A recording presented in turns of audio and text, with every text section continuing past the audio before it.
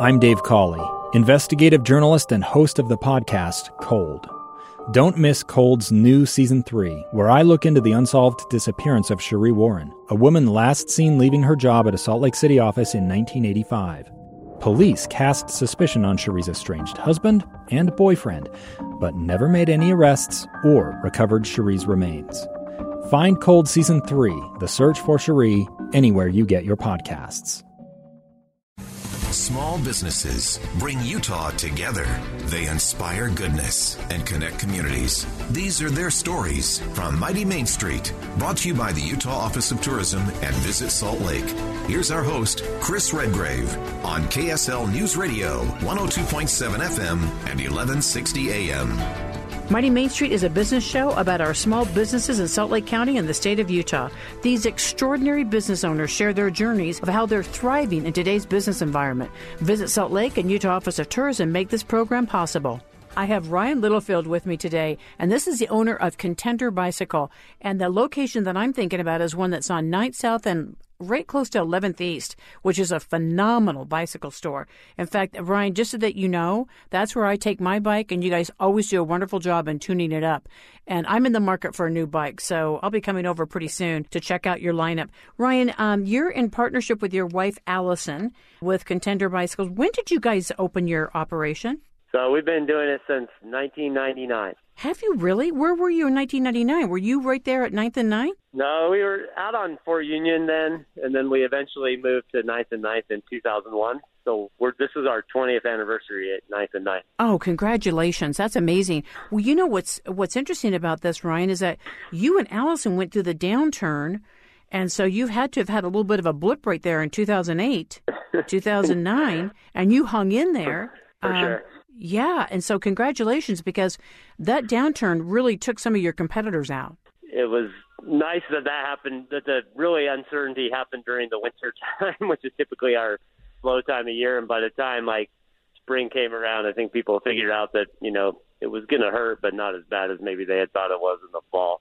Congratulations on opening your second location in Park City, and you were just sharing that with me. When did you open that again? So the Park City location opened in 2018, so this was its fourth season. How's the Park City location working? It's a fun location. It operates as more like a satellite of the store in Salt Lake City, so we've always had good support from the Park City community, but having that there, that way we can service the people a little better and be there for their kind of at-once needs, and then for some of the bigger purchases like bikes and stuff, they still might come down to Salt Lake because we have a bigger store and better selection. Well, what's so cool too, Ryan, you also have wonderful bike trails up in the Park City area. So it's amazing. Yeah, so it's close to a lot of wonderful bike trails. What is going on with cycling renaissance? I mean, this is something that has gotten so cool and hip now, and now we've turned into electric bikes. So if you're a little bit older and you want to be able to go to some really cool areas, and you don't have the strength to be able to go uphill or whatever, we've got electric bikes. What's going on with the bike renaissance? For sure, there's a broader and broader part of our life. It's not just the super fitness buff that's riding bikes now. People are commuting and, like you said, riding e-bikes and mountain bikes and all types of bikes. So that's good. I think the e-bike is – I'm personally a huge fan of e-bikes. I understand some people's apprehension about them, but they're great. It's super fun to be able to go ride with somebody who maybe you have totally different levels and you can still ride together and have fun. So anyway, I'm a big fan of all types of e-bikes. And for sure, for using them to get around town and things like that, they're great for that too. I'm seeing them everywhere, and especially where you are on the 9th, and I guess it's more like 11th East, 9th and 11th East location. Tell me about some of this stuff. Well, I know that this was before COVID, but we're getting ready to come out of it. But you guys seem to organize a lot of bike rides that are coming out of there? What are you guys doing at Contender? 9th and 9th, even before the shop was here, was sort of, I think it's just a great sort of essentially located place to meet for bike rides, right? And then add the coffee garden to that equation. And, even like I said, before the bike store was here, it was a great place to meet. And now, we do organize our own rides from here. And, COVID definitely put a damper on that for the last season.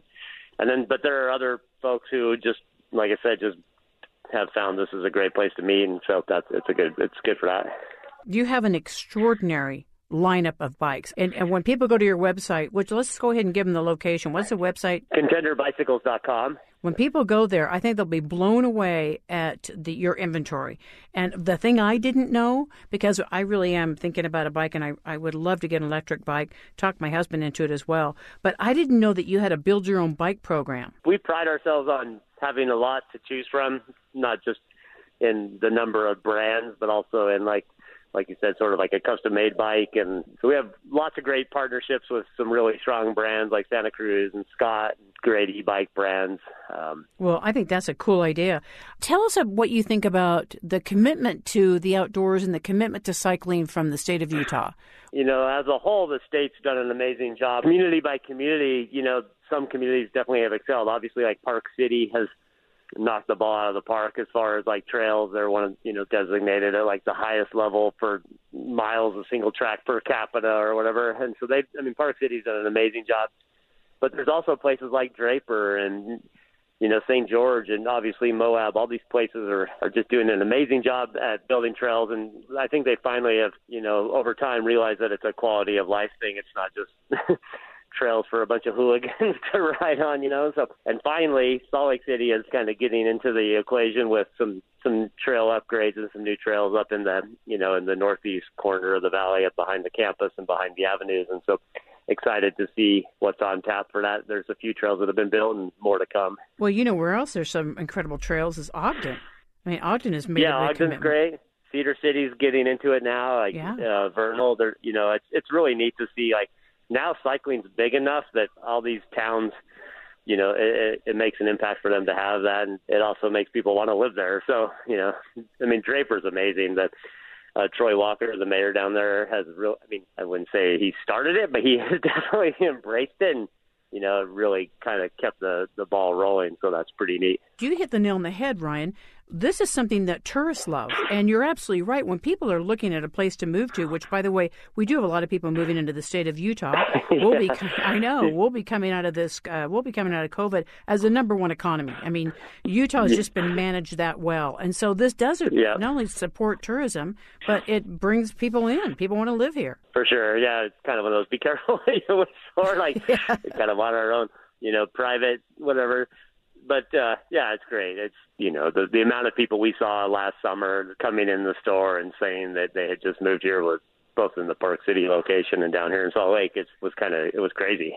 Yeah, it is kind of crazy. We just have to be careful that we have that we still continue this beautiful attitude of, embracing people and saying this is a great place to set up a business and have your family move here. Did you and Allison get state support going through this recent situation that we had? Did you and Allison get state support? No, we mainly focused our efforts on the payroll protection program and, from the federal government. And by the time May came around, we had come to the realization that this whole thing was actually going to help us.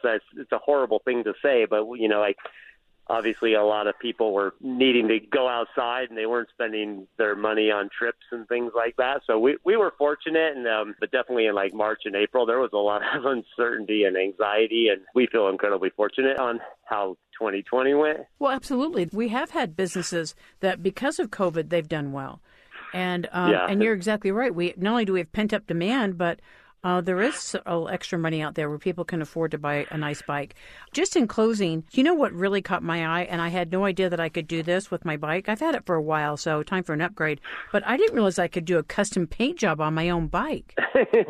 It's one thing that we have definitely limited bandwidth for, but it's a fun thing to work with people and help them just put that extra touch on their bike. Well, yeah, it's like makeup. I mean, I am totally all over this. I'm going to pick out my own design. I saw it with the flowers and little shamrocks and stuff and little hearts. That's right up my alley, man. So you and Allison are both cycle enthusiasts, and this is something that totally supports you and what you guys do, your lifestyle. Yeah. So 989 East, 9th South, if people haven't had a chance to go to Contender Bicycle, it's a gorgeous store.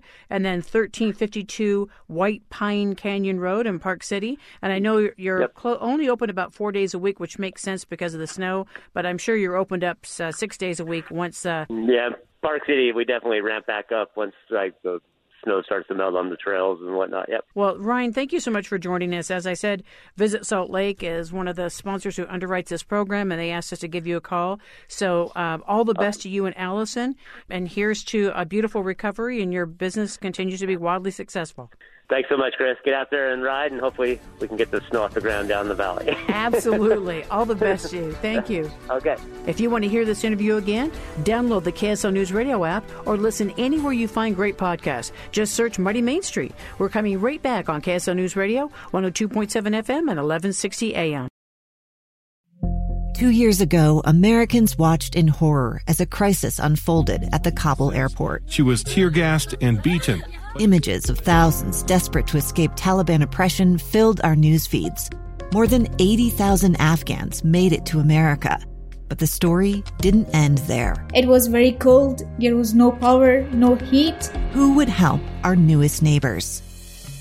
I'm Andrea Smartin. In Stranger Becomes Neighbor, you'll hear the stories of some remarkable refugees who left their homes and their dreams behind, only to start over from zero. Their only possession was 3 blankets. And you'll meet Americans who stepped up to help them. You want me to come when you deliver your baby.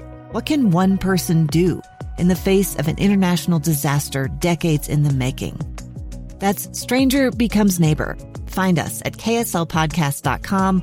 Follow us on Apple Podcasts or anywhere else you listen.